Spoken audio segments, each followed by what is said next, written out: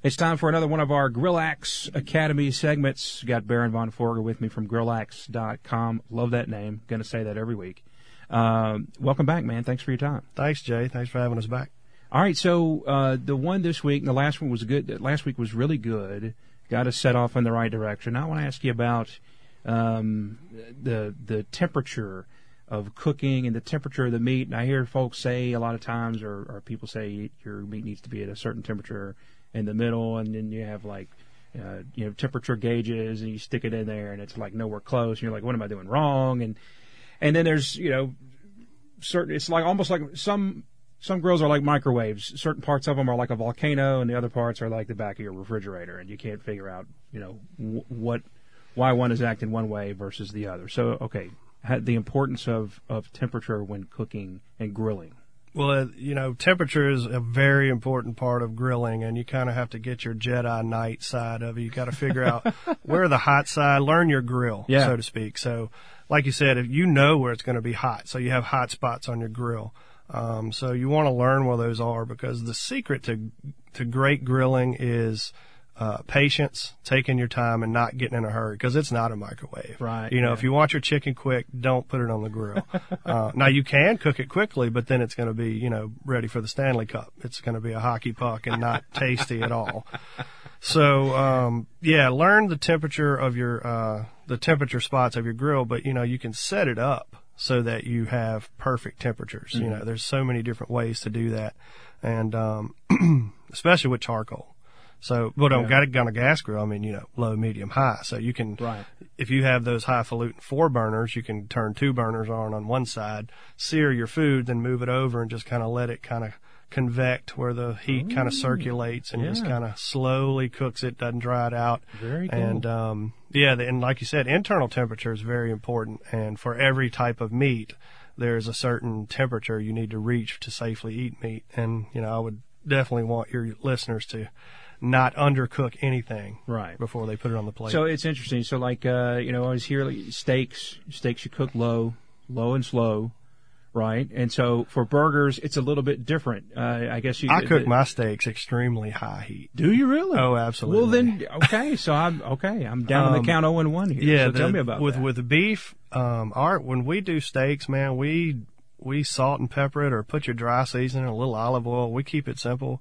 But the key to a great steak is to sear that juice in, and sear it on both sides for about 2 minutes. And if you want, you can move it off the heat and let it circulate after. But you have to get that sear. You see those photos of a great steak and it's got the grill marks. Right. Well, those are done very quickly. And some people cook their steaks at sometimes 500 to 650 degrees. Yeah. And for most grills, that is extremely hot.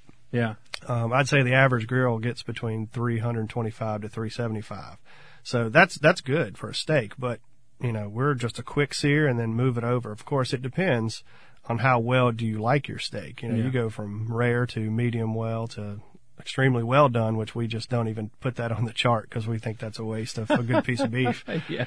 But temperature control, high heat for steaks. All right, so slow and low. Where did I get that? Well, slow and low is great for smoking. Uh-huh. You want to have a slow and low temperature for a smoke because you want it to cook all the way through, but you don't want to dry that big piece of meat out, whether it's a couple racks of ribs or a Boston butt or a venison loin or something like that. You definitely don't want to dry it out. So that's why they say go slow and low on that. Okay, so with steaks, sometimes you get those thicker cuts. If you sear the outside, how are you getting it cooked all the way through? Well, if you're doing such high temperature, how are you going all the way through there? Right. Well, you're going to sear it, but you're going to have it on each side. You're going to, last week when we talked, you kind of learn how your grill works, and you time it so that you don't want to burn it, but you want to get to the point where you're seared, and then you kind of go through either through a thermometer, or you can use like a finger method, which we have on Grillax.com, where you can test just by touching the meat on the grill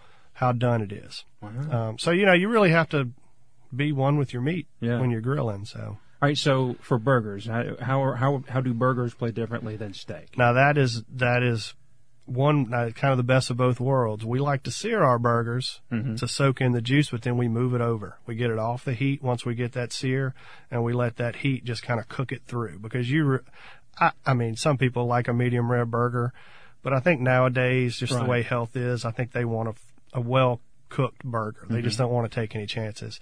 And moving it to the side and letting it slow cook, don't lose any juices, it just makes for a great burger. All right, and that could go anywhere from, your burger could take 2 minutes per side for the sear and then move it over for another 3 minutes per side. So probably 8 to 10 minutes for a burger. Okay. All right. Not that long. And what kind of heat on that?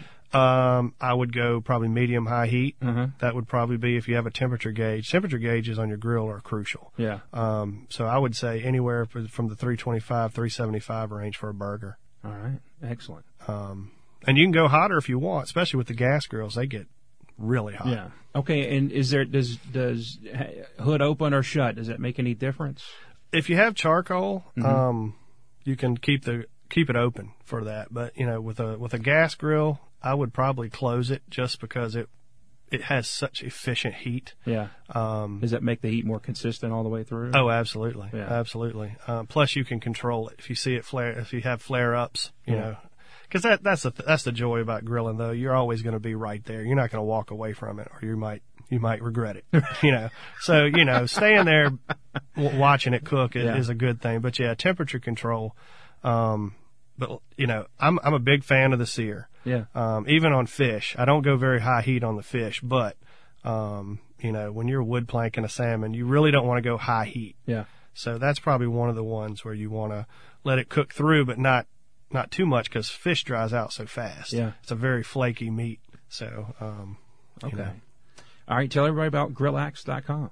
Grillax.com is a social site for grilling aficionados around the world, and they can come together and share their stories, tips, pick up recipes.